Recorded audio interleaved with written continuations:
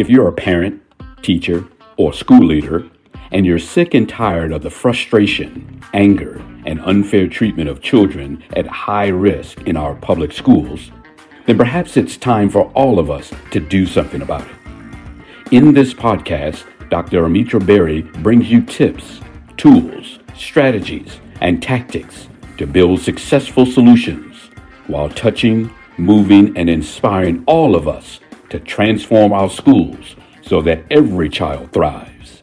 Here's your host, Dr. Berry. Welcome back, Equity Warriors. Thanks for tuning in to another episode focused on the intersection of education and politics here on the 3E podcast. And normally, I'm talking mostly to folks in schools. I'm talking to parents of children who attend school. But today, I want to expand our audience. So I want you to do me a favor.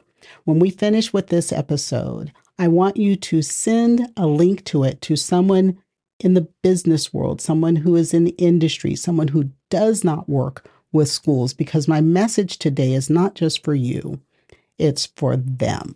So again, like it, of course, subscribe, absolutely, but then share this episode with a friend who works outside the school system.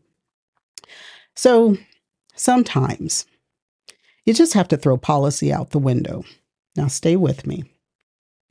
Starbucks, Amazon, Zoom, Google, Meta, Pfizer, big dogs, right, in the corporate world. But those companies and many others, including some law firms, have faced or are beginning to face legal challenges when it comes to supporting diversity, equity, inclusion, belonging, DEI initiative, or even policies in their companies that focus on equity. Here's an example.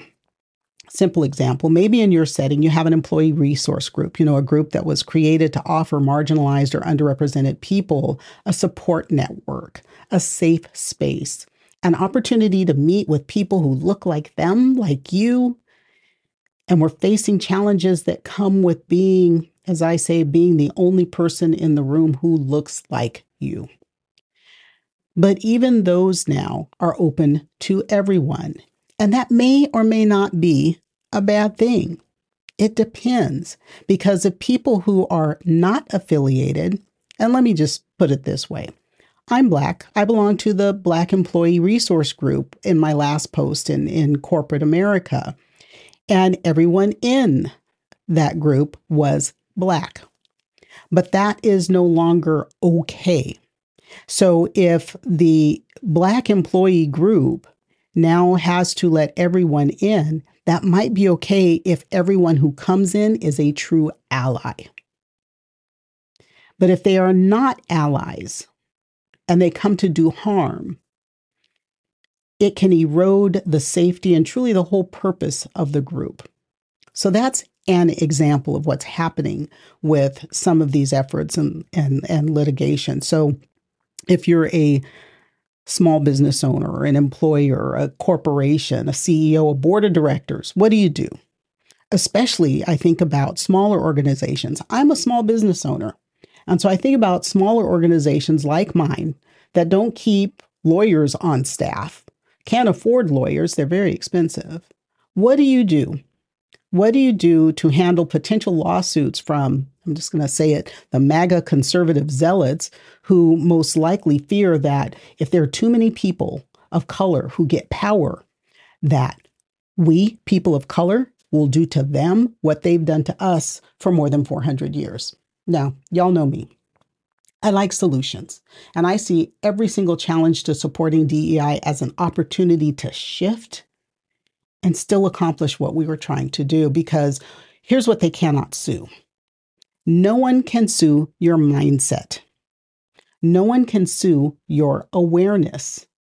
No one can sue an individual's connectedness to a community of people. They cannot sue your personal lack of implicit bias, our lack of hate against marginalized people.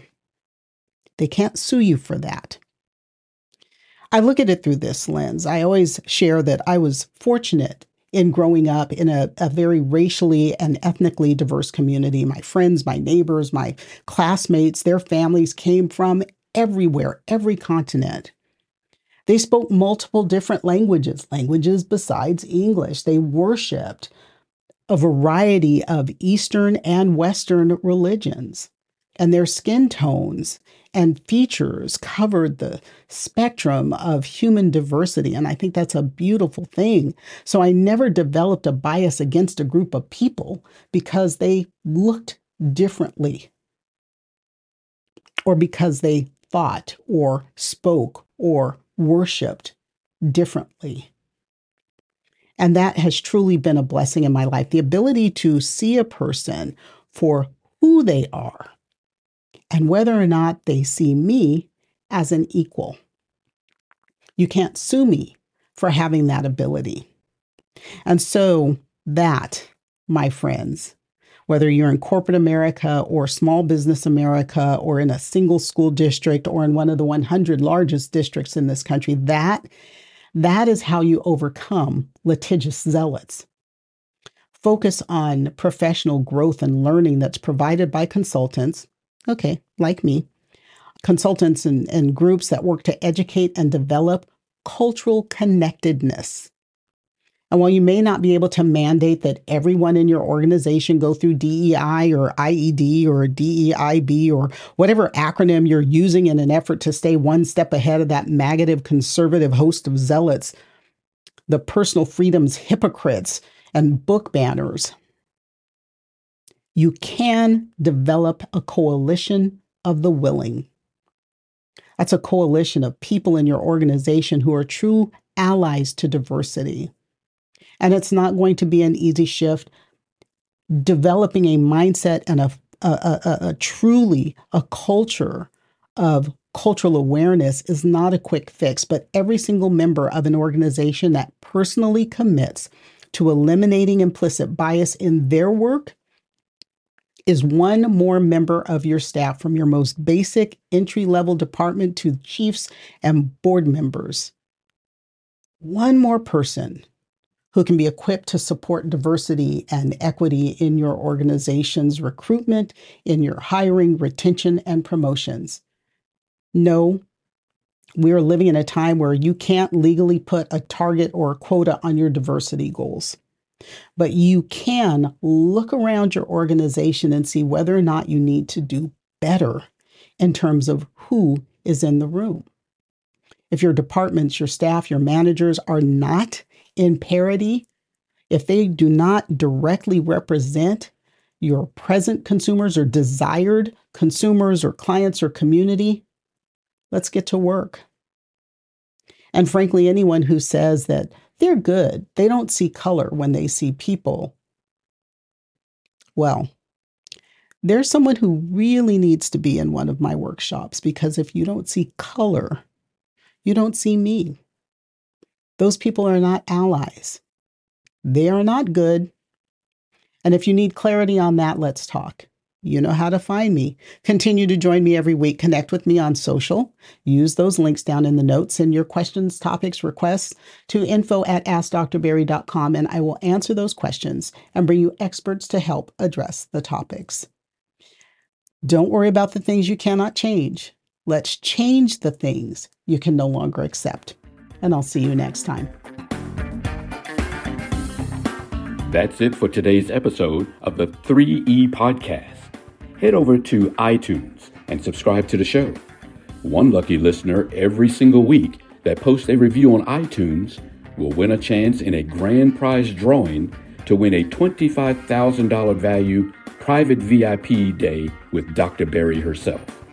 Be sure to head over to 3epodcast.com and pick up a free copy of Dr. Berry's gift. Then join us on the next episode.